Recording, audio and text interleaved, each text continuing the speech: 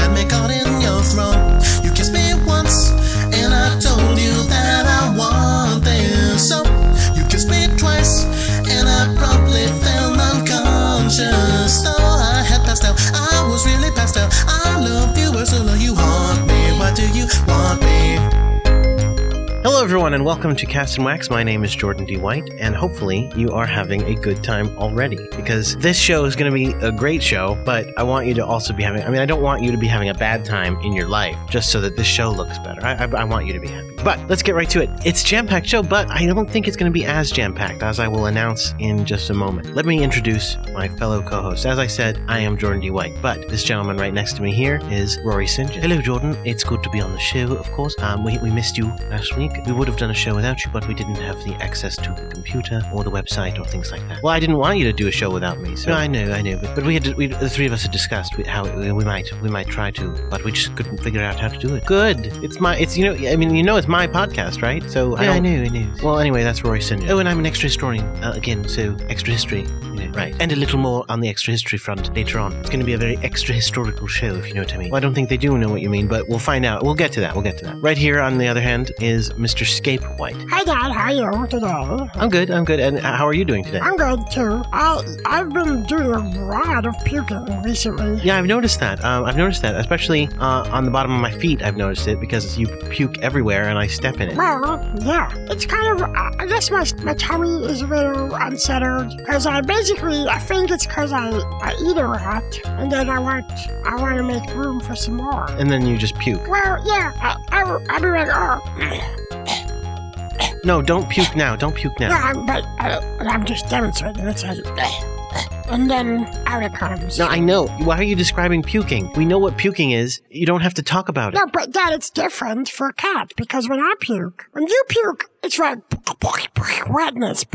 When I puke, a lot of the time, it's just like plop. There's a little puke yog sitting there. Escape! What? This is disgusting. No, it's just. I'm just saying. I've been feeling a little puking. And again, I know you're pukey because I step in it. It's disgusting. It's everywhere. You puke everywhere. It's dreadful. You make our house look nasty. To who? To guests. To Rory here. To Frank, who I'm going to introduce in a moment. Well, yeah. No, they don't care. They don't care. Well, Frank, this is Mr. Frank Allen. Frank, do you care that there's puke all over our house when you come over? Well, I do my best not to, step in it or sit in it or anything like that. I would prefer not puke for certain. It's always better to be able to walk a little more at ease. Thankfully, as you can see, I keep my shoes on because I know the hazard is there, and it's definitely not as bad to get it on the bottom of my shoe as it is on the bottom of my foot. I know he's saying a puke log, but sometimes they're really juicy and it just soaks right into your sock. Yeah, no, I know it's disgusting. I can't help it. I feel a little thing. It's like, oh, hey, what's that? It feels like, oh.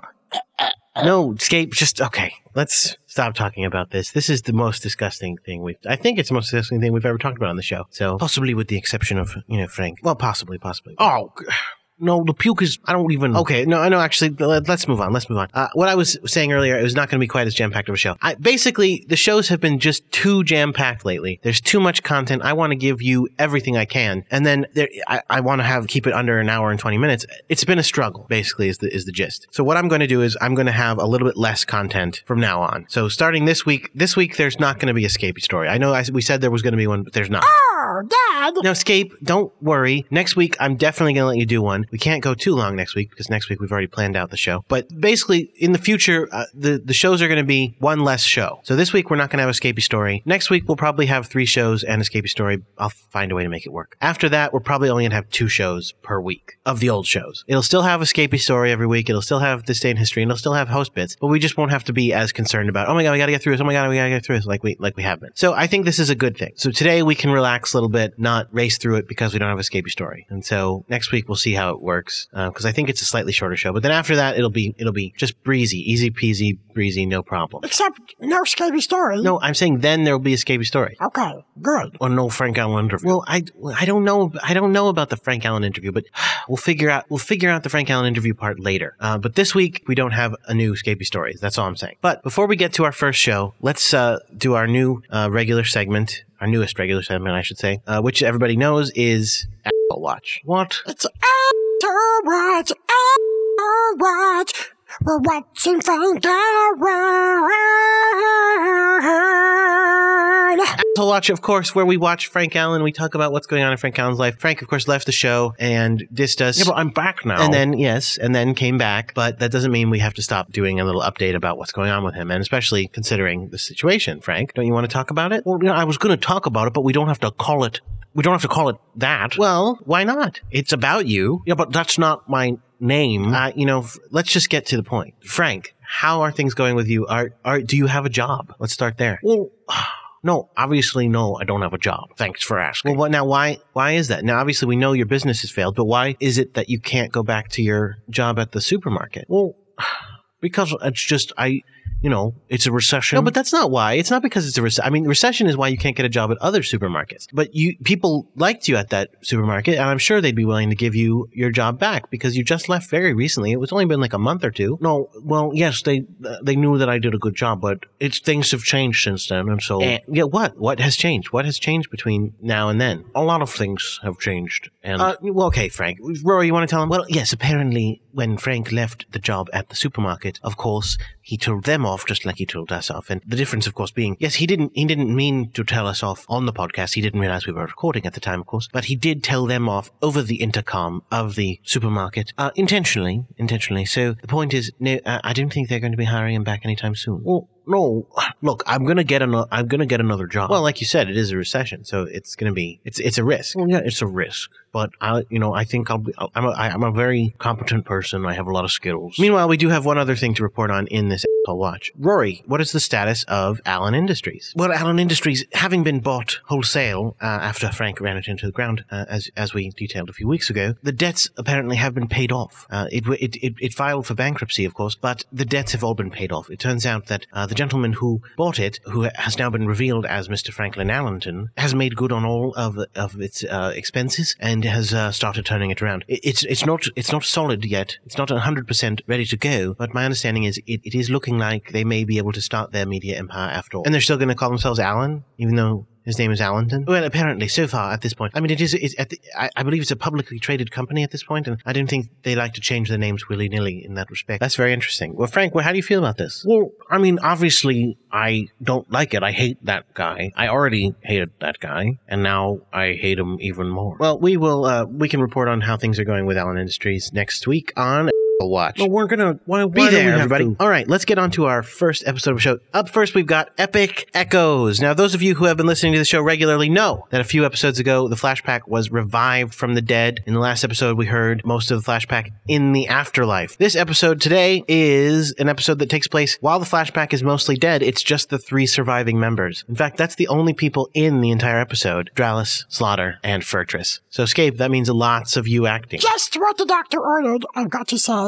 I am particularly good in this episode, I think. You will find. I think we will find that as well. Let's get right to it. This is Epic Echoes.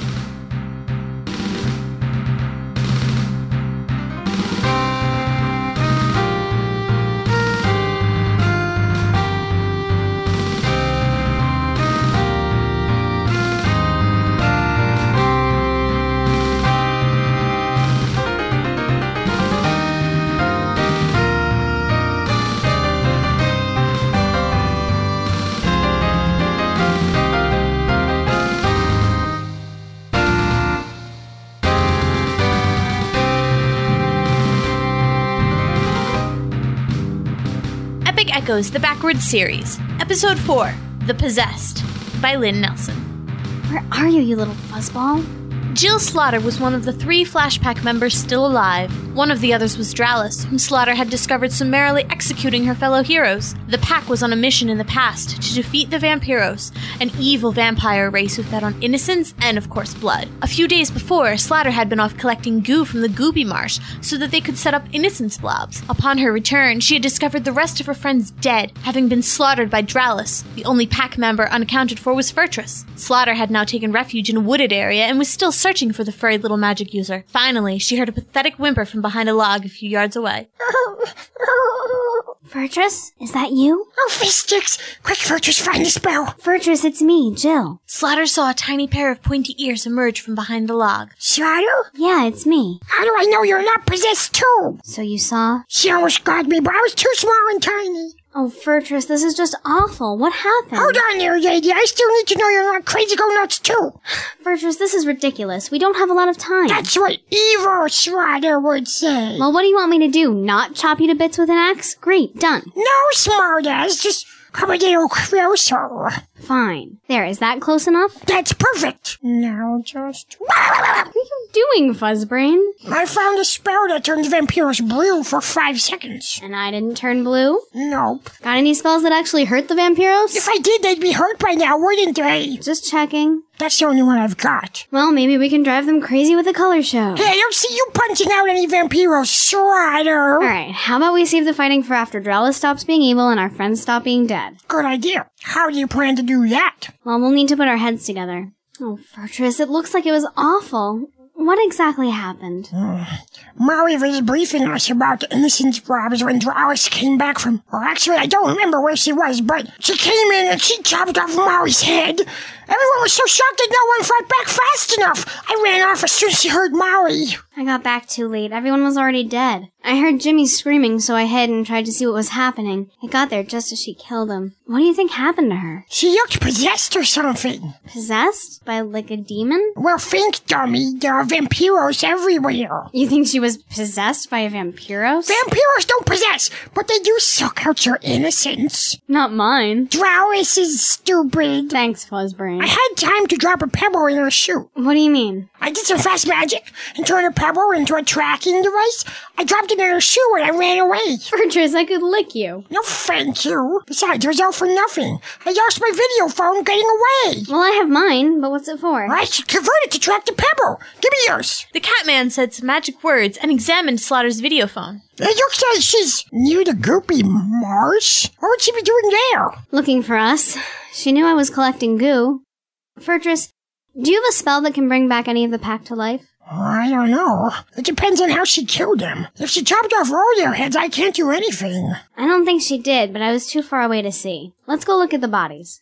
Don't you think she'll come back? Probably, but she's far enough away now. We'll take a quick look. The two made their way back to the clearing where the mangled bodies of their friends lay twisted and lifeless. Oh, God. I know it's hard, Fortress, but we have to look. We have to figure out if you can bring any of them back. Just think of it as though they're play acting. No, it's not that. It's just they smell bad. Come on, little man. What did I say about calling me Yiddle? Just look. Okay, fine. No, I don't think I can do anything. Everyone has damage to a vital organ. Damn. So it's just us. So what's a brilliant plan now? Okay, well, Molly briefed you guys about the innocence blobs, right? Yes. You want us to make innocence blobs? Well, if her innocence has been sucked out, then we have to give it back. What are we going to throw them at her? Do you have a better idea? I guess not. Okay, so how do we do this? Will you have to go? Not anymore. I dropped it when I found everyone else. Okay, we're going to have to go back and get more. And lots of it. But Dralis is near there. We'll have to lure her away. Can you throw your voice? Well, I'm certainly not going to let her see me. Alright, let's do this. Flashback.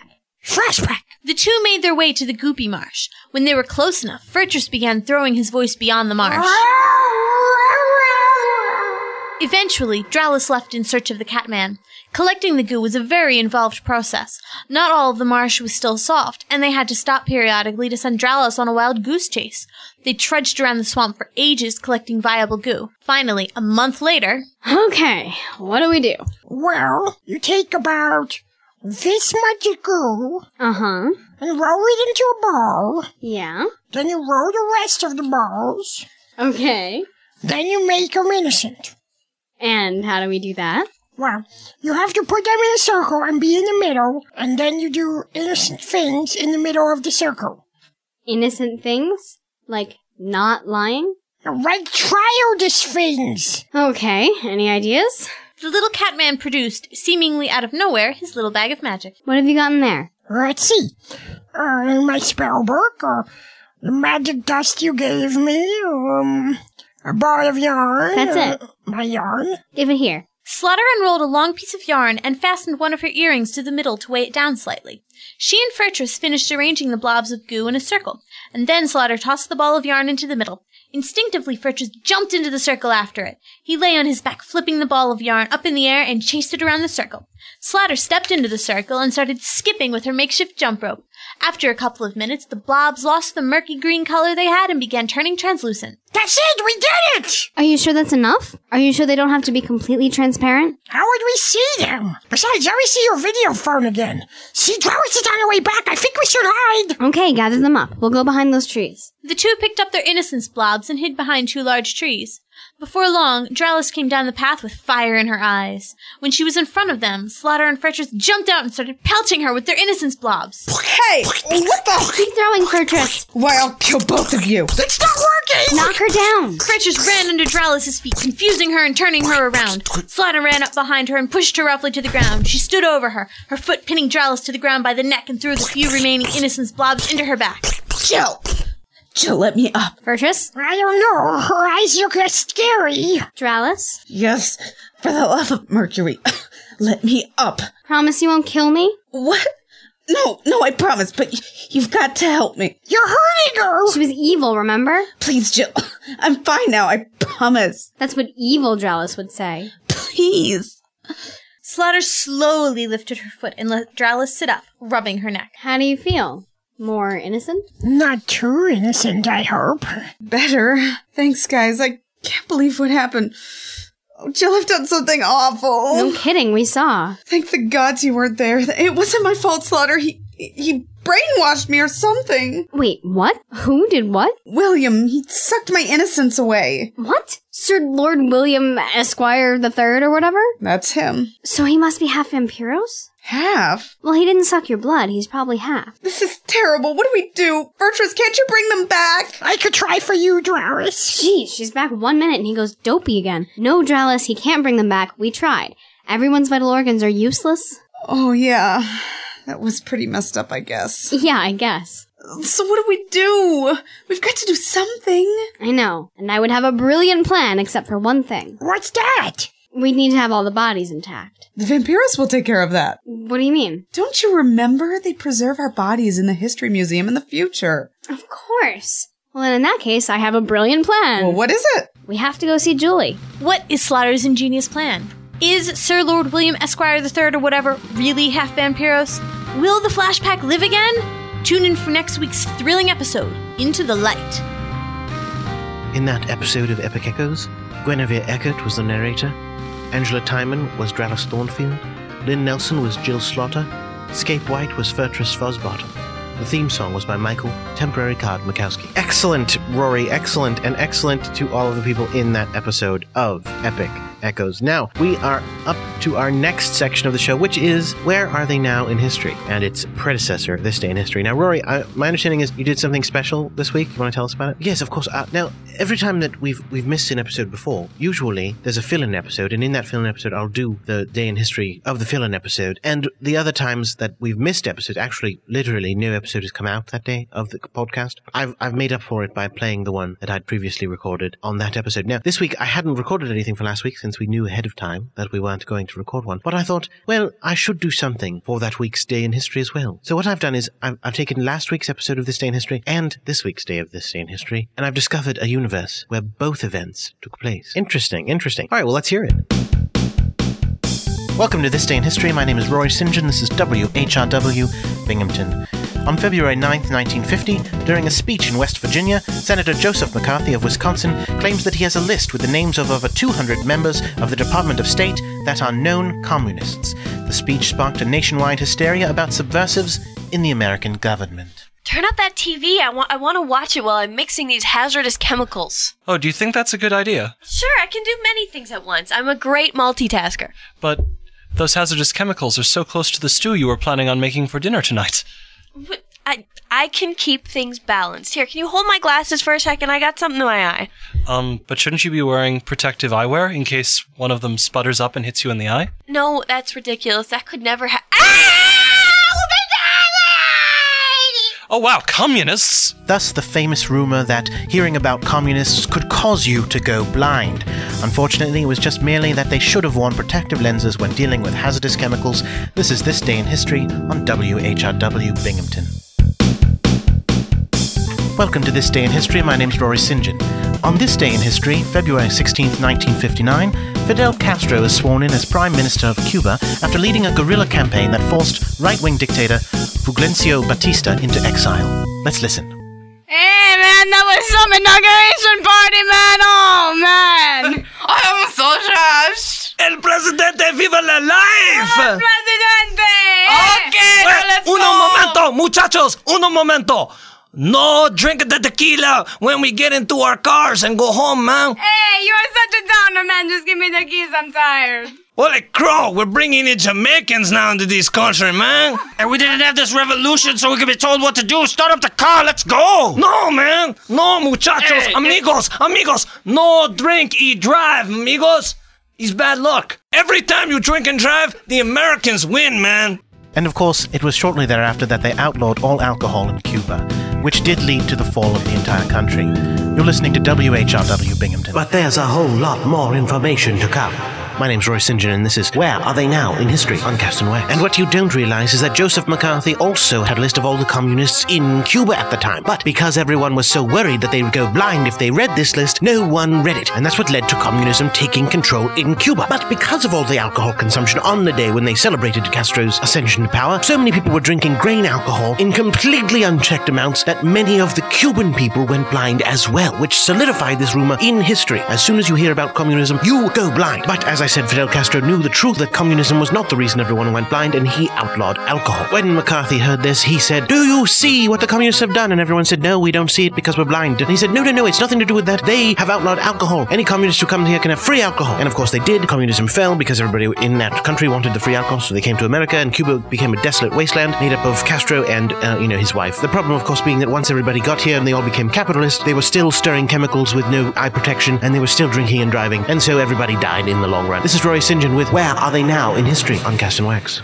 Wow, that was really well done, Rory. You got both messages in there. You got both days in history. You really made it a sequel to both at once. It worked very well. Thank you very much. I do appreciate you saying so. Well, I don't know about that, Jordan. I mean, do you really think it was good? Yeah, I said it was good. I think it was good. Yeah, but okay, you've got Castro celebrating and then McCarthy reacting to it. McCarthy was dead by that time when Castro came to power. I mean, he died in 57 or something like that? I mean, McCarthyism was long over. You know, Frank, I would have thought that perhaps going out into the world and experiencing the ways of the world and growing as a person would have affected you and changed you and educated you to some extent. But I was wrong, because here you are coming back with the same exact arguments. Again, you're looking at our reality when I'm clearly talking about other realities. I specifically said it's another universe. That's how I began this whole segment, saying I've discovered a universe. So, obviously it's a different universe. Why are we even talking about this? But even so, you've got this kind of ambiguous thing. Are you saying that alcohol is bad in general? Because then you say when they ban alcohol, that leads to the destruction of Cuba. But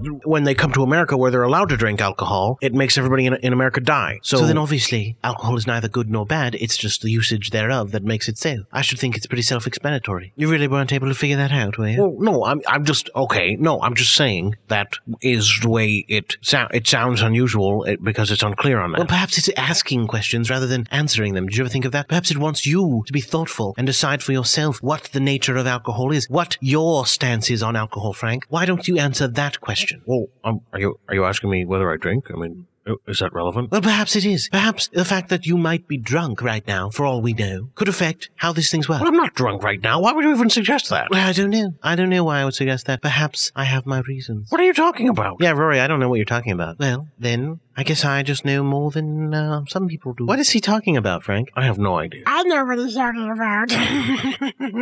What? He's talking about alcohol. No, we knew he was talking about alcohol. We don't know why he... Oh, God. All right, let's just move on with our lives. This is going to be... what's next? Tractor Fiction's next, of course. Tractor Fiction, excellent. It's going to be a Halloween episode, right? Because we're so close to Halloween. Well, we're not close to Halloween now, no. When we recorded this, it was close to Halloween, so it's a Halloween episode. Hopefully you all will enjoy it and learn something.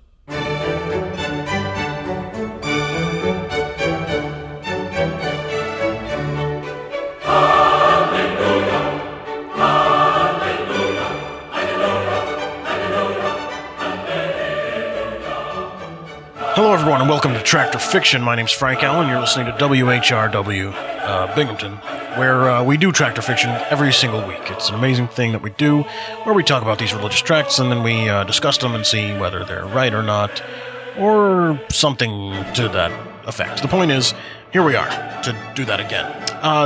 As we record this, it is getting close to the Halloween time of year, so we do... this is the first of 2 Halloween tracts we'll be doing this year. This one's called The Devil's Night, which sort of gives away a little bit about the inside of the tract, but there you are. It's called The Devil's Night. So, let's begin, shall we? Once upon a time, in a supermarket just like the one you shop at on a regular basis, a mother and daughter were walking past a large Halloween display, which featured an enormous rendition of a hideous bloodthirsty vampire. The mother excitedly pointed it out to her daughter. Oh, look, honey! There's Dracula! Oh, he's scary. I don't like this, Mom.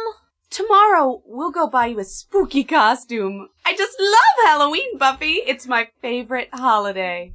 The next day, in the local school, Buffy's teacher, too, was excited for the holiday. Today we'll draw Halloween pictures, and tomorrow you'll come to school in costumes. I'll be a witch! I'll come as a werewolf. Mrs. Hen, can I draw spiders? Well, Miss Hen, it looks like all your kids love Halloween. Not all, Mr. Harvey. I've got a stone in my shoe named Lil Susie. That self-same little Susie was at home that very minute with her crusty old eye-patched grandpa, talking about Mrs. Hen behind her back. Grandpa, Miss Hen wants all of us to wear costumes tomorrow, and I won't dress up like a witch. Well, Miss Hen is an authority, and you must obey her. But, Susie, there's all kinds of costumes. The next day, in class, Mrs. Hen is all decked out in full witch regalia. Ah, you're all in costume. Wonderful! Now I want each of you to stand before the class to be judged. I've got a prize for the winner. Look at Nancy Jones. That's a marvelous witch costume, Nancy. Not quite as nice as mine, but very nice all the same. Next! What? What is the meaning of this? That's not a Halloween costume, Susie. Little Susie was dressed in a full Santa outfit. But it is a costume. I hate this little brat. Later, Susie ran into Buffy. You know, the girl who was scared of Dracula at the beginning of the story, but has not come up since then. Yeah, that's the one.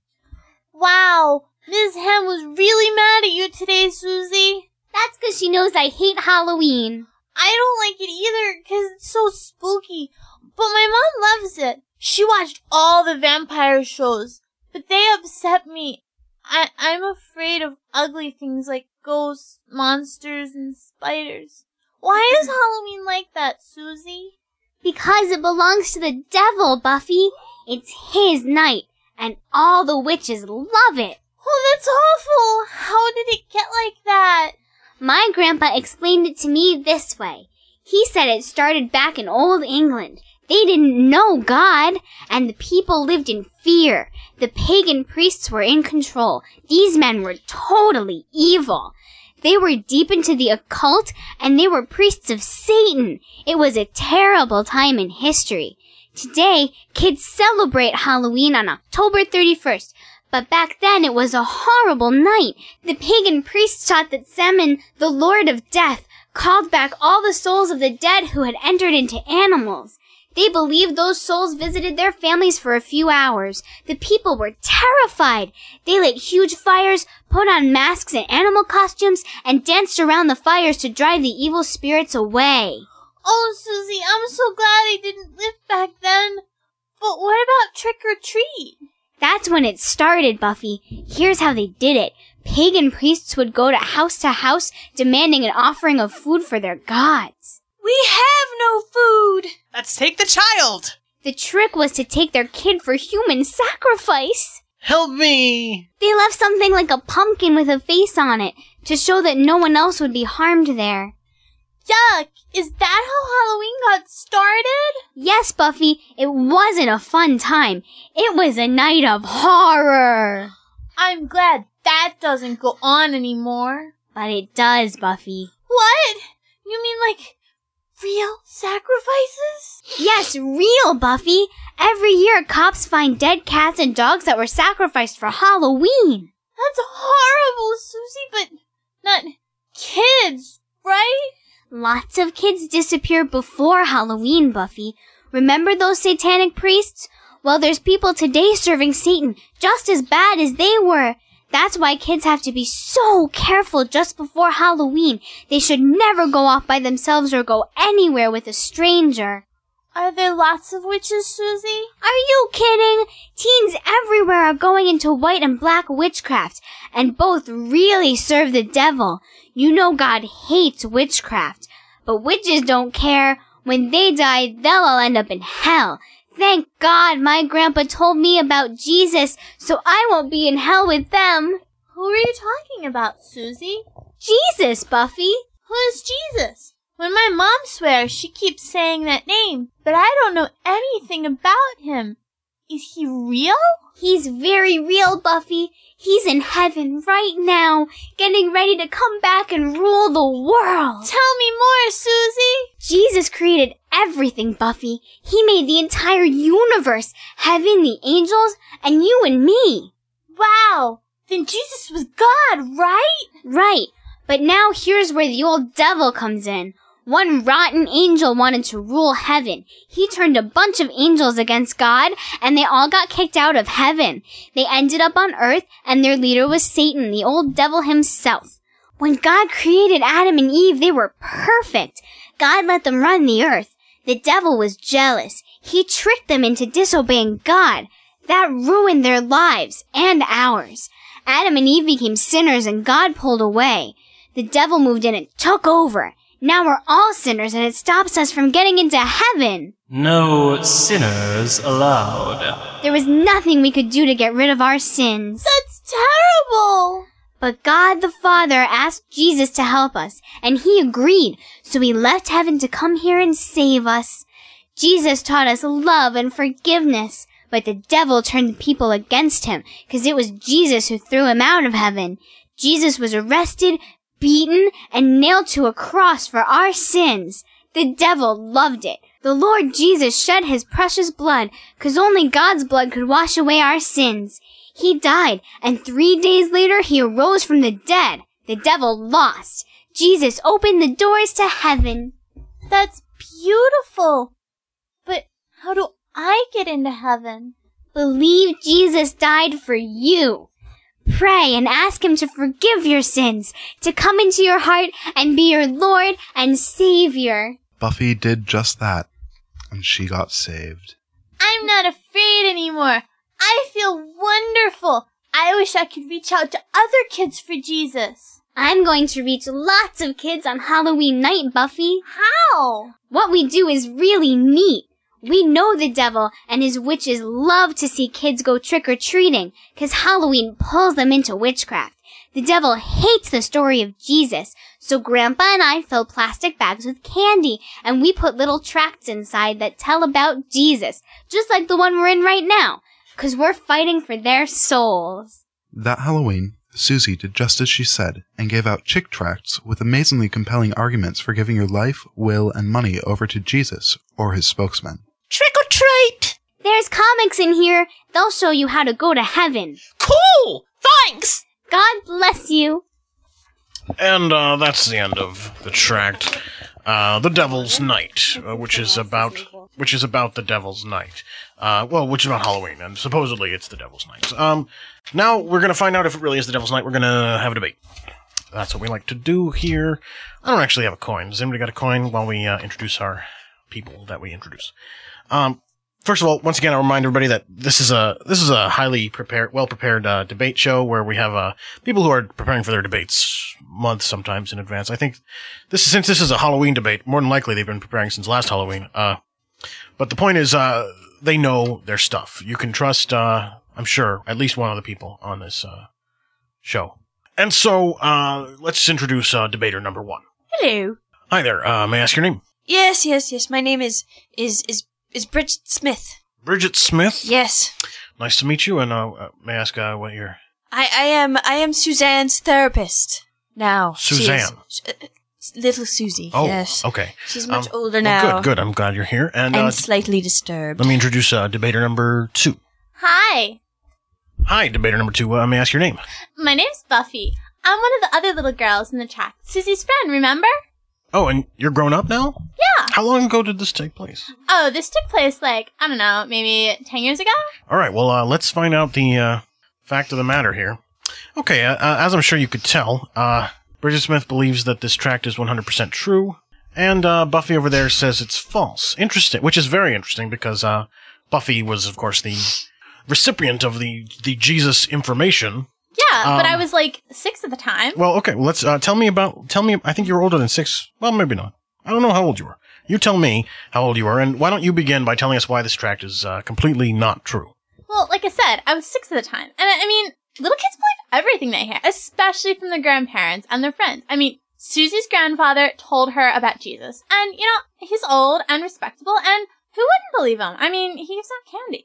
It's true. And, she told to me. She's my best friend. So, I mean, naturally I believed her. I mean, best friends don't lie to each other, Well, that's an interesting point. All right, well, what do you have to say, Bridget? Well, you see, the thing is that Satan is very real and has in fact driven Suzanne insane for trying so hard to defeat him. Okay, so you say Satan's real. Oh, yes. This is your medical opinion? No, I'm sorry. Are you a doctor of medicine or just a psychologist? A psychoanalyst. In fact, yes. So do you have a doctorate? You don't always need a doctorate for these things. Do you have a master's degree? I believe I'm very masterful at what I do, yes. Do you have a bachelor's degree? I'm a woman. How can I be a bachelor? Did you get out of high school? And I mean graduate high school, not get out of high school. You can do these things at home, yes. Did you finish middle school? Excuse me, where are we going with this? I do believe we were discussing how Satan has taken over this poor woman's mind. Yeah, and see, I took biology class. We learned evolution, and there is no such thing as God and Jesus. If you had gone 8th grade, you'd know that. So I'm sorry. I believe we have switched topics. They taught you in school that there's no such thing as God. Well, not necessarily that there wasn't God, but, I mean, they explained evolution to us, how we evolved from apes. Which automatically means there's no God. How Satan is taking over the world? Excuse me. Using Halloween I don't know as his holiday. Wow. Yes. All right, we do have an expert, I think, who wants to say something about this. Hello. Hello, who's this? Satan. I have taken over Susie's body. Oh, you're... Suzanne, calm down. Little Susie. Calm down. Little Susie. Suzanne, calm down. Okay, so that's Susie Do you want possessed. the Thorazine again? No Thorazine. All right, then sit down. Exorcism. No, settle down. Why would settle Satan down. ask for an exorcism? That's the only thing that will cure her, is what I'm saying. Yeah, but Susie, thank you for that information. Suzanne. What are you, Superman We have walking around going, discussed this. kryptonite, Exorcism insert is- here? What? Is a Catholic's form of seducing you into Catholicism. Sit down. Hold on. I want candy. Hold on a second. Susie, Satan, you're going to have to wait your turn. I have a question for this therapist. Yes. You say Satan is real, Yes. but Christianity's not. No, Catholicism. Oh, Catholicism. Okay. Is fake. And is another one of Satan's tools, and that is where exorcism comes from. So- it is Thorazine for you, young lady. So you believe No exorcism. that Satan has possessed her, but that Thorazine will get Satan out of her. I'm gonna eat your face. Suzanne, off my face. She's not possessed by Satan. No, she's sorry, possessed by her boyfriend. I'm sorry, Satan's her boyfriend? What? Oh, right. Or her boyfriend is controlling her body in some way. No, she's so obsessed with her boyfriend, and she doesn't want anyone to know that she's not following the pure little righteous path to God, that she's blaming everything she does on Satan, and just going over the top. Buffy, how could you? Suzanne, Susie, is this true? you're being ridiculous. Stop. Susie, Yeah? did you have relations with your boyfriend? What kind of relations? Suzanne! Physical, sexual contact. You mean like hand holding? Now, Susie. Grandpa? I think you're old enough to understand when did you when a show man up? when a man and a woman love each other very much. Ew, Grandpa!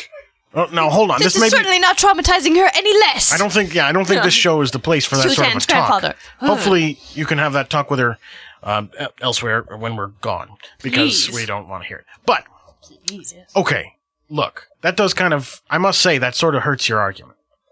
Not in the slightest. Well, no, it She doesn't. still has visions of Satan. Yeah, that's why she goes out and parties every weekend and takes, like, E and other, like, stuff. Buffy, well, you told me that was Tylenol. You know, the Satan thing goes away pretty quickly when somebody says something bad about you. Suzanne, I can't help it. That's interesting. We need to discuss this further, Suzanne. Well, it sounds like, discussing her flaws really gets Satan right out of her, so that's probably the best technique to cure her, I think. Here, Yep. if I an may, expert. I'm your local Satanist representative. My name is Mephistopheles. I'm Yeah. not actually, how distasteful! I'm not actually a big guy himself, see. Just, Hey man, what's up? I just have to let you know from your local Satan representative, you know, local sin houses. This girl is in no way, shape, or form affiliated with us. Okay. This ain't Satan, man. So this I is know not Satan. All right. No. Well, I have a question for you while you're here. Thank you. No, but while you're Oh. here, I have a question. How many children has your group taken? We're getting close to Halloween now. Hundreds, man. Hundreds. Oh. Hundreds. And- We're Satanists, man. So you got hundreds of kids, and you're planning Oh, yeah. lots of kid sacrifices and animal. Generally we don't sacrifice the kids, but we do bite some heads off rats every once in a while. Okay. Makes us feel tough. So why do you take all the kids before Halloween then if you're not going to kill them? Excuse me a minute. Oh, wait. You're gone. Well, that's okay. We have another expert, so we'll just. Well, I just have a commentary about mischief on Halloween. It all gets accused of Satan worshippers, but there are a lot of people that like to hurt kids on Halloween that aren't affiliated with Satan at all. There are a lot of us that are just jerks. Oh, so you do hurt kids as well? Yes. But you're not a Satanist. You have Satan in your heart. That is Lady, there is You gotta give me a no little more such thing credit than as that, Satan. lady. I mean, Can I ask what your religious affiliation is while you're hurting these kids? But he changes when he's not hurting them. I don't know. I'm atheist. I think if there's any if I get affiliated with any religion at all, it'll bring me to some kind of enlightenment, and I don't want to risk that. That makes sense. So you just hurt kids, kind of going, oh, I don't need to hurt these kids for any deity or keep busy, you wannabe know? deity. I just like to. Makes sense. Satan's no wannabe. Well, doesn't he want to be Susie, God? shut up. Okay, so I've conferred with the group. I conferred with the Satanist group, and we've decided that we don't take kids. You don't take kids at all. Yeah, you can't scare kids. Who else comes over on Halloween? We don't want this guy. This guy's not affiliated with us either. Well, he's not a Satanist.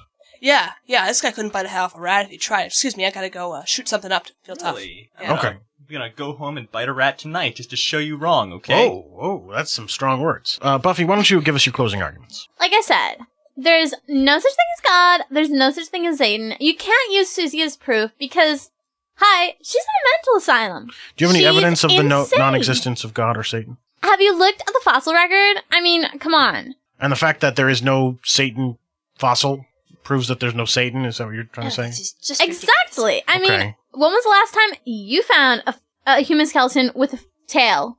Well, I've never found a dinosaur skeleton either. There you go. But that means there's But no one dinosaur. ever has. Oh, that's true. All right. Well, Bridget, your closing arguments. This is simply ridiculous. I have been seeing I think, Suzanne you're ridiculous. for a very long time. She is obviously unwell. That is not the sound of a well girl. But how does that prove that this tract is true?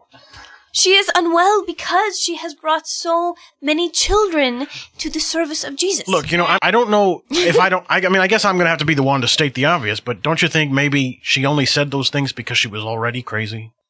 That's what I'm talking about. Oh, I'm sorry. There's so much Satan in this room. I was momentarily possessed. That's pretty convincing, isn't it? Satan, I haven't been possessed yet. You clearly are. Hence Well, I think, the yeah, I Valley think Girl they think you accent. are. Excuse me? They think you are possessed. So, You're lady. saying things that they think are untrue. Come to that, I'm not possessed either. What's up with that? All right. Well, look, here we go. It's come down to that final moment where I decide exactly who won this debate. Oh, my goodness gracious. Bridget Smith won. Of course. Clearly. Buffy, What? I'm sorry. Apparently there are fossils with humans and I tails. cast the devil out of everyone in this room! In the name of Jesus, I cast Satan out! Oh my god, let me out. You're Satan? She cast Satan out and you're like, I gotta get out. All right. This You is- know what? this is Thank you proof. for listening to Tractor Fiction tonight. I hope you all learned something about, something. But we're still going to talk about Halloween next week. So maybe we're not quite 100% settled on the whole Halloween issue, even if we are settled on the fossil record of Satan, apparently. All right. Thank you for listening. It's Frank Allen saying goodbye.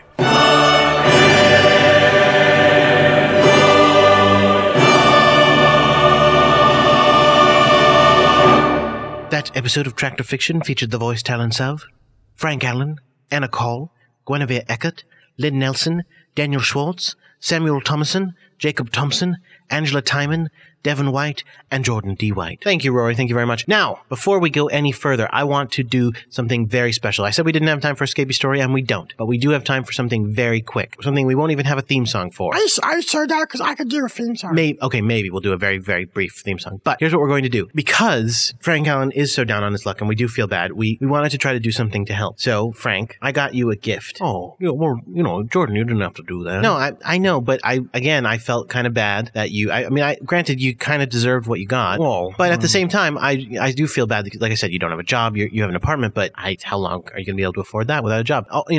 We felt bad for you, so I figured this will be my treat to you. Hopefully you'll enjoy it. Well, that's very nice of you. What is it? Well, I took my own money and I bought you an extra historical reading from Rory. What? You bought? Yes, and it was very good of him to do. I did give him a discount because I know him. So, that was very nice of me as well, in a way. Then the gift is partially from me as well. But, yes, you have an extra historical reading. So, let's get right to it, shall we? Skate, did you want to do us a little extra historical reading theme song? No, but wait, I don't want a theme song. I don't want to read it. It was a gift, Frank. You're going to refuse my gift? And yes, and there are no refunds. So, even if you do refuse it, the money's gone. Oh, you could give him his money back. Look, it's a policy. I can't break the policy. I'm already giving him a discount. I'm supposed to now break the policy just because he's my friend. Well, I would hope that you would, but at the same time, even more, I would hope that Frank would accept the gift that I gave him. Oh God, Jordan, why did you? Let's get this over with fast. Well, it has to be fast because I didn't have enough money for a full length reading. It's just a short reading, and B, we don't have that long of a show. So let's get right to it. Scape, go ahead. Extra history, extra history. Did you know? Did you know? No, you didn't, because it's in another universe. You didn't know it, did you? Don't. Thank you for that introduction, I suppose. Now, let's get right to it, Frank. What has been going on in your life recently that you wanted to know about in other universes? Well, you already know everything that's going on. We did a bit at the beginning, whose name I don't want to say, about me. Okay, fine. Look, we'll take it as read that I know about what's going on in your life. I was just, this is a traditional thing. Well, we don't have to go through that. Fine.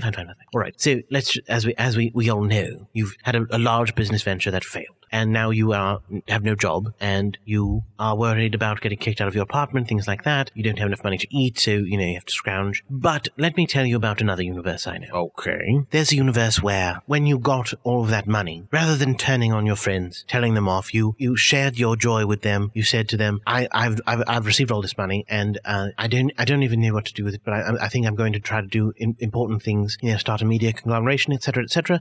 Is there anything that you guys would be interested in helping me out with? And then your friends in that world are also, us, Jordan and Rory, said, well, we can absolutely help with that sort of thing. Jordan says, I can help with the entertainment stuff. Rory said, I can help with the historical stuff. Scape says, I can, sing sometimes. And the four of you all together, did join Allen Industries. And basically, over time, it becomes a really large, competitive media conglomerate with lots of success in all things. Successful in the news corporation front, which is headed by you. Successful in the entertainment part, spearheaded by Jordan. Successful in its historical endeavors, spearheaded by the alternate version of me. Successful in music, not spearheaded by Scape, of course, but featuring him as a singer who becomes very popular. And you go on continuing to be really incredibly rich because it's so profitable and it's successful. And you are incredibly appealing to women as well. And so, there are basically women throwing themselves all over you at all times. And at first, you're just excited by this. You're with a different one every night, things like that. But over time, you actually meet one that you have a deep personal connection to. And you want to be with her forever, so you ask her to marry her. Her name is Antoinette, and you and Antoinette do get married. You're very happy. You have 3 children. I thought, Rory, correct me if I'm wrong, but this is supposed to be the purpose of extra history, usually extra historical readings, is to make the person feel better about their reality. because there's another reality that's worse. Oh, yes, no, absolutely. I'm getting to that. Okay, good. Good, because so far you just seems like you're rubbing it in. No. I'm still getting to that. So you have 3 children, and again, they grow up and they are quite successful, and you're living into your 80s and your 90s at this point. The 3 children are going on to become incredibly successful people. One of them actually does become the president of the United States of America. Oddly enough, it's a woman. So she's not the first president who's a woman, but she becomes the 3rd. Her name was Irene Allen. But the problem, of course, being that when you are in fact 95, you have a heart attack and you die. What? No, how's that? That's but everything before that was good. Yes, but in that universe you die. I mean, I'm gonna die in this universe too. Yes, but you haven't already, and in that one you do. I do in the future. I haven't died there now. I live to be 90. What did you say? 99? That's really old. And I have children who's the president. I'm successful and I'm rich and I am in love. That's a better universe.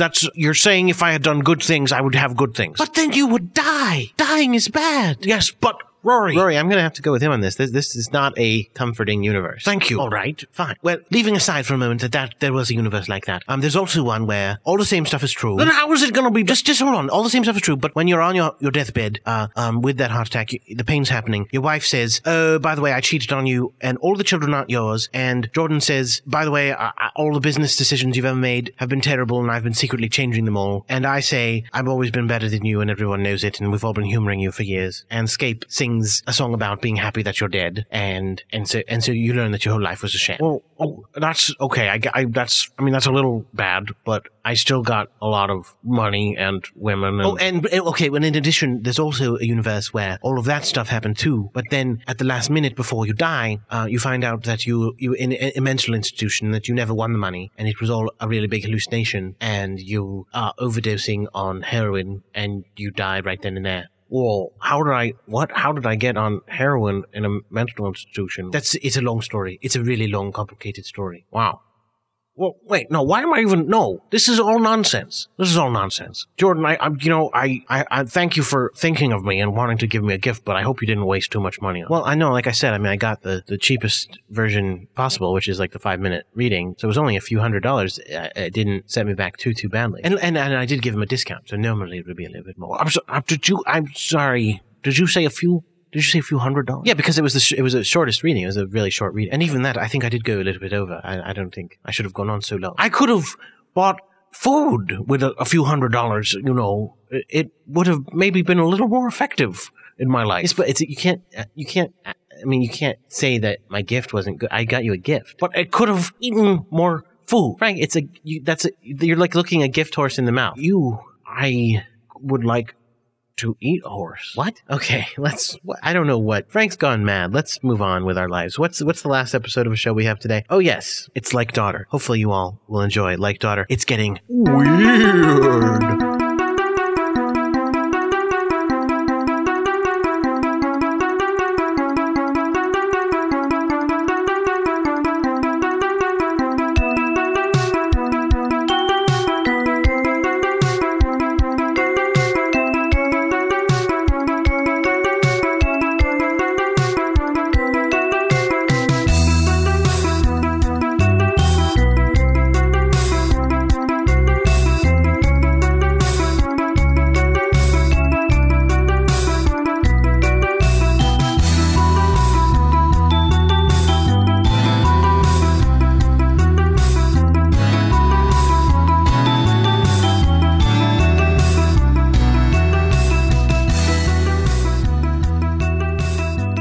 Like Daughter, Episode 2, Thou Shalt Not Kill, by Charles H.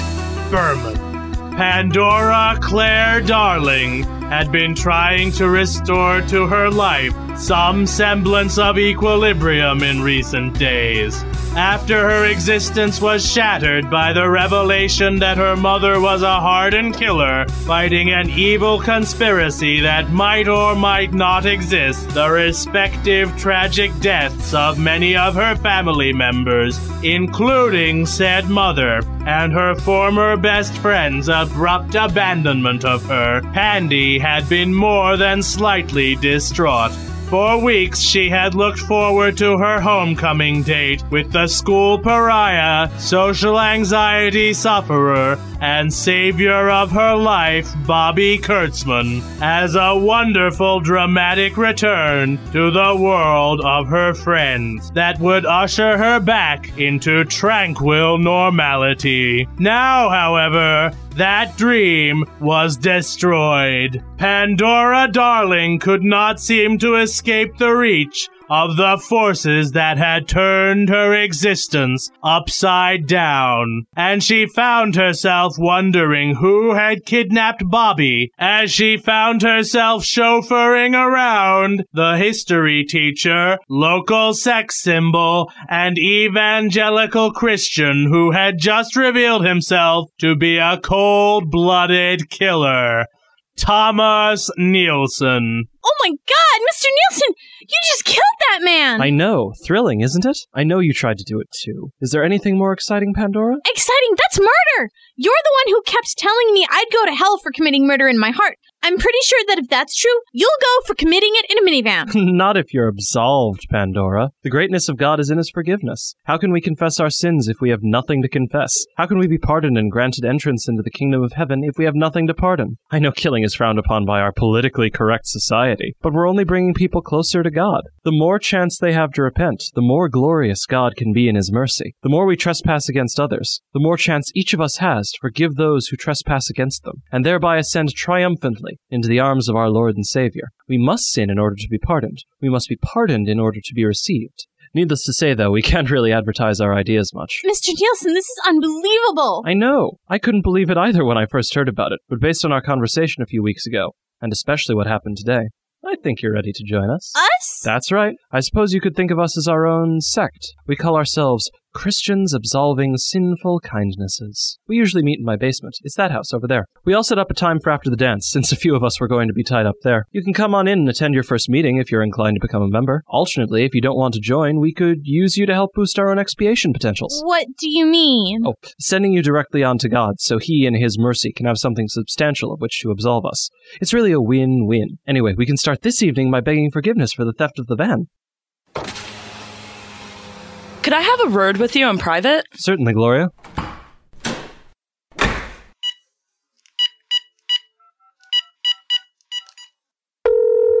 Hello? Listen, Tabby, it's me. I need to talk to you. No, Pandia, I don't think you do. I didn't think I could take any more of you before, but today was just the icing on the cake. Good? Wait, Bobby's been kidnapped. What? Oh my god, who could— And so have I. Oh, is Bobby with you? No, I'm at Mr. Nielsen's house. He's locked me in the van that belongs to your favorite band, who also happen to have been the people who kidnapped your crush. I hope you're still happy with their perfect vision of the world as it should— Wait, I have to go. I see him coming back. Get the police over here and see if Caleb and Special K are still anywhere around the school. Bye. Golly, Pandora. I've just learned some interesting things about you. It seems your late mother was single-handedly responsible for the deaths of 4 of our founding members, and she didn't even give them time to repent. You were right when you said she was sick. It also seems that you agreed to collaborate with her on a number of operations. I'm sorry, but although I'm sure most of us would love to spend time sinning with you in multiple ways, we just can't trust you not to kill us and take all the repentance for yourself. We can't afford to have mercy. Cover, Gloria. She seemed to think we were part of some kind of international conspiracy, something to do with Jehovah's Witnesses, as if we'd spend any time with them in this world or the next. She was almost a single-handed catalyst for the foundation of that new Jehovah's Witness protection program, which is one accomplishment to her name, I suppose. I think I'd go for an old-fashioned communal sacrifice today, Gloria. Get everyone in on the absolution. Oh, absolutely. We can clear off the altar in the basement. Let go of me! Protesting madly, Pandora was taken to a small cell that looked as if it had been hastily converted from a poorly maintained broom closet before being briefly inhabited by dozens of unfortunate victims of Christians absolving sinful kindnesses. However, unable and now strangely unwilling to divest herself of the rigid training that her late mother Hope had instilled in her, Pandora had equipped her legs that morning with a convenient set of materials for picking locks, of all kinds. Unnerved by her own equanimity at being locked in a small closet by a secret cabal of serial killers, many of whom she knew personally, Pandora removed the comically simple handcuffs around her wrists, broke out of the closet, and left through the front door. After overhearing Mr. Nielsen's assembling sinners in the basement, hotly debating whether to sacrifice her while wearing goat masks or Knights Templar costumes. Overcoming certain negative associations she had developed with the vehicle, she entered the Caleb and Special K van and headed back down Mozart Street. She had only advanced a few feet when she was pulled over by a lone police car. Please exit the vehicle, miss. What can I do for you, officer? Officer Orson S. Interpolitansky at your service, miss. Defender of victims and persecutor of perpetrators. Warrior for right, blight of crime, champion of the innocent, bane of the guilty, boon to justice. Yes, I know what the police are. Is there anything I can do for you, or are you eventually going to start doing your job and investigate the house down the street? Well, miss, I've had an anonymous report in over the telephone indicating something to the effect that somewhere on Mozart Street there was a large yellow van with Caleb and Special K written on the side, and that the driver was a kidnapper. Now, miss, I ask you, taking all this into consideration, thinking with a rational mind, exerting all one's efforts into the accurate maintenance of our country's laws, how would you, were you in my position, proceed to investigate? I'd go down the street to number 36 because that's where the kidnapper lives. I'm the one who was kidnapped. I just escaped from him. That call was from my friend. As an impartial officer of the law, it is my solemn and sworn duty to investigate all possible explanations for a state of affairs. But I think that at this juncture, it would be wisest for me, a defender of the downtrodden at all times, to ask you to allow me to enter the relevant vehicle at this time so that I might conduct a thorough search. Officer, I'm trying to save someone who actually has been kidnapped. I feel compelled to inquire, miss, about the presence of a bloody corpse so degradingly strewn across the back seat of this.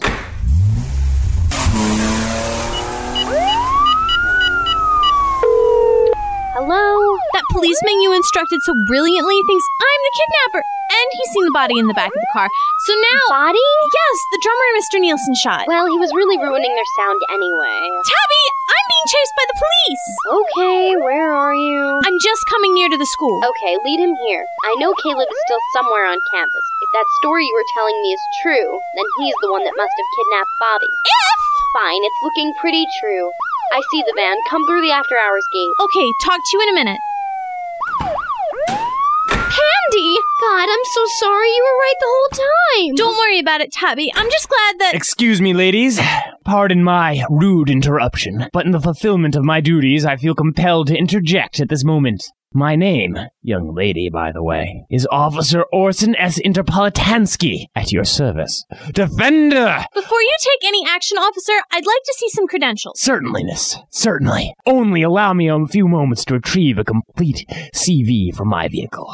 That's fine, we'll wait. Is this guy for real? He can't be. I can't really read his car in the dark, but I can tell that doesn't say Carousel Police. Well, yeah. How big a rock have you been living under? My mother died, Tabby. Yeah, sorry.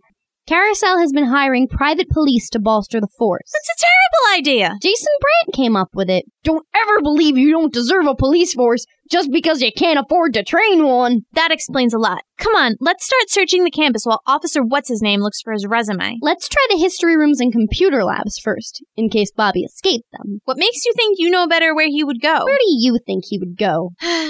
History rooms and computer labs. Come on. And Tabby, I can understand how you got upset. I heard enough of your Caleb worship over the years to know it must have been a dream come true when they asked to come. Thanks, Pandy. I don't know if I could take any more of this. I looked up to Caleb more than anyone else in the world. If you listened to their music, you'd never believe they could do something so awful. I mean, when I read Bobby's blog and found out he liked them, too. Free CD came with one of Brandt's tapes. I know. Limited issue, rare live recording of The Problem to Answers. Pandy, do you think Caleb was always an evil conspirator, even when he was with Susan? Susan? Caleb and Susan Crum, the greatest musical couple in history. Sounds like it. I don't know how much of what my mother believed was true, but I know there are people out there doing some terrible things, and they're associated with those letters CASK. She died trying to stop them. I guess the least I could do for her now is to fight them here. Oh. What's that? It's Caleb's first song. The key to the world. The key to the world is harmony. The key to a world of bliss. The key to the world is listen to me, and we'll all think just like this. I still think they kind of suck. Pandy, that was the most... Hi, guys! Bobby! We thought you were kidnapped, and the whole time you were sitting there on the internet? I was kidnapped! I was just making sure I updated my blog about it. This is the most exciting thing that's happened to me since the last few times I was kidnapped. You blogged about it? I can't wait to read it. Bobby, I don't know if the best way to fight a secret international conspiracy is to write about it on the internet. If I weren't so glad that you, sir... How did you manage to escape anyway, Bobby? Well, I knew Caleb was in with Jason Brandt, and that made it pretty easy for me to convince him I was on his side. I still remember everything from Jason's tapes. Can you imagine Jason really doesn't believe any of that? So Caleb just let you go? Well, I had to promise to spy on you for him. It was really interesting. There's a whole code, you see, like in ham radio, so... Bobby, I'm sure that's really fascinating, but we kind of have to go right now because I'm being chased by a freelance policeman who thinks it was me who shot the drummer from Caleb and Special K. Well, Caleb said you shot the whole rest of the band. I wouldn't be surprised if a member of an international evil conspiracy happened to be the lying kind, Bobby. Yeah, I guess you're right, Pandy. We need to find a back exit to the school. We left that policeman at the front putting together some kind of portfolio for us to prove his credentials. You sure this guy's dangerous? Yes, very sure. Put up your hands, please. I'm not afraid to fire. It has come to my attention in recent minutes from certain extremely reliable sources that you, sir, and you, ladies, have been associating, of late, to an inordinate degree with members of an evil international conspiracy known as CASK. For this, and for the knowledge contained in your implant chips, you will have to die. Who is Orson S. Interpolitansky? What does his resume say? And what are his motives? Will he kill our intrepid heroes? Who is the mysterious Caleb? What must Bobby do for him? Will Mr. Nielsen's sinful club ever be found out? You have a chance of finding out the answers to some of these questions in next week's episode of Like Daughter, Cask, and ye shall receive. In that episode of Like Daughter, the narrator was Charles Berman, Pandora Darling was Guinevere Eckert, Tabby was Ava Rosenblatt, Bobby Kurtzman was Jordan D. White, Mr. Nielsen was Daniel Schwartz, Principal Mondi was Magdalena Richards, and Officer Interpolitansky was Rob Glass. The theme song was by Jordan D. White. Thank you very much, Rory. And now we have just about enough time to do our mail segment. Listener mail, that is. Escape, would you like to sing us a song summarizing life as we know it before we get to this piece of mail? Oh yeah, oh yeah, oh yeah, oh yeah, I got a riddle stone in my shoe. Do-do-do. Oh yeah, oh yeah, oh yeah, oh yeah, just tell me what am I supposed to do. Do-do-do-do-do. I got a stone that hurts my foot, but maybe it's tracking me. What? I don't like it. I don't like that stone in my shoe. No. Thank you for that. We do have one piece of mail, and we do have only one piece of mail, so help us remedy that, good listener, by writing into us at castandwax@gmail.com, so that next week we will have more than one piece of mail. So write into us, castandwax@gmail.com. But for now, we do have this one piece of mail. It's for Mr. Rory St. John. Frank, do you want to read it for me? Sure, I guess. Dear Rory, I know it's been a while since we've talked, but I'm sure you'll forgive me when I let you know my big news. I'm writing to you on the podcast because I want to tell the entire world.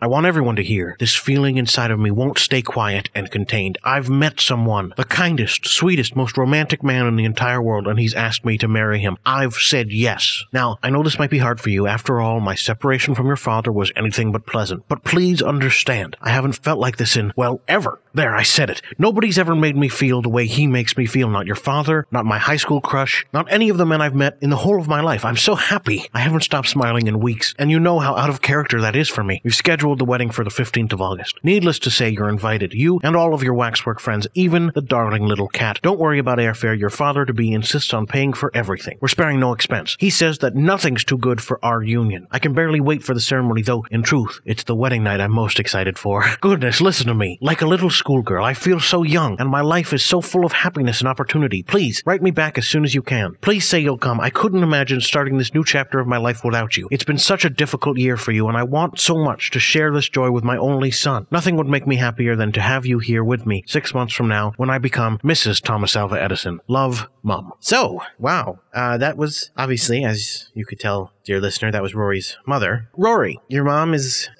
gonna marry Thomas Alva Edison. What do you think about that? Well,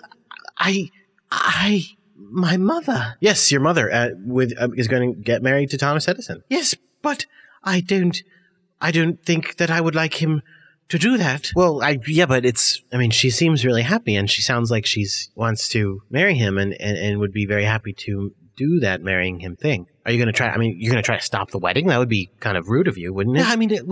It's my mother, and I don't want her to be unhappy, but it's my mother. Well, regardless, we can go to the wedding and we can see what that's like. When is that, August? That's a while away, so, you never know what could happen between now and then. I do not know, no. I don't know, but... Oh. No, I don't, Thomas Alva Edison, if you dare hurt my mother to get at me, I will find a way to stop you. I will do something very bad. I will get revenge. I will use all of my influence in the historical societies of the world, and I will make sure that the world remembers Tesla as the better man. I swear this to you. You better not hurt my mother. I know you've been married twice, Mr. Edison, and I don't know how time travel figures into that, whether this is between your marriages or before your marriages, or you are cheating on your wife with my mother. But regardless of all those things, if you are toying with her heart, I will destroy your legacy. I promise. I promise you. My mother is my mother. Well, I think he knows that. So don't mess with her was the point of what I was saying, Jordan. Thank you very much. Okay.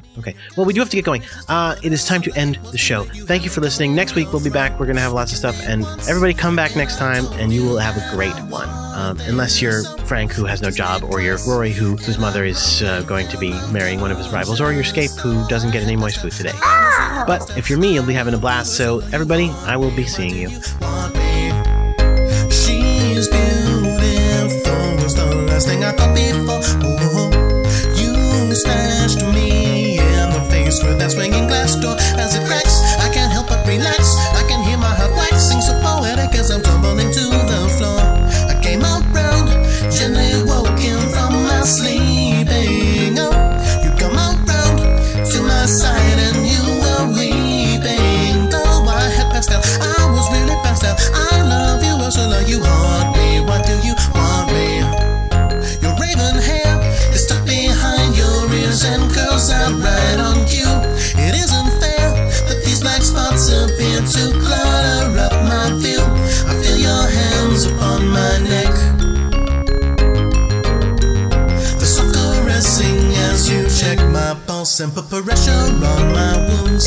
My heart is pounding just having you by my side. Oh, funny how love is born when two strangers collide. But alas, now I'm missing my class. As you're pulling the glass out of my chest, I feel it tingling deep inside. What can I do, faced with such a tough decision? Oh, there's two of you, or is that just double vision? No, I had passed out, I was really passed out. I love you, Ursula, you haunt me. What do you want me? I said, oh, I was passed out, I was really passed out. I love you, Ursula, you haunt me. What do you want me? I said, oh, I've now passed on, I will not be passed on. I love you, Ursula, I want you. Don't make me haunt you. On the next episode of Cast and Wax. On guard duty, Broadband and Voodoo Lady discuss team relations. Come on, Claire, be nice. This is me being nice. You should hear me when I really cut loose. Honestly, is there no one on this team you like? I don't have to like them. They're not my friends, they're my colleagues. On Debatorium, we again discussed the topic of witches. Let me clear this up for you. Going into space? Yeah. Inadvisable. Oh. Space is full of witches. Hold on. Are witches a form of animal life? May I clarify? If you wish. As I did before, that we're talking animals, not human. And on Decker and Hayes, Decker and Hayes come to a reckoning. Macy, you shot a woman for kissing me, and then I find this? You shot a woman? For kissing her? Shut up. Broads. All this plus a scapy story and historical research. Coming February 23rd to waxwork.com. Why didn't I get to do part of this? Is there a reason why? Guys?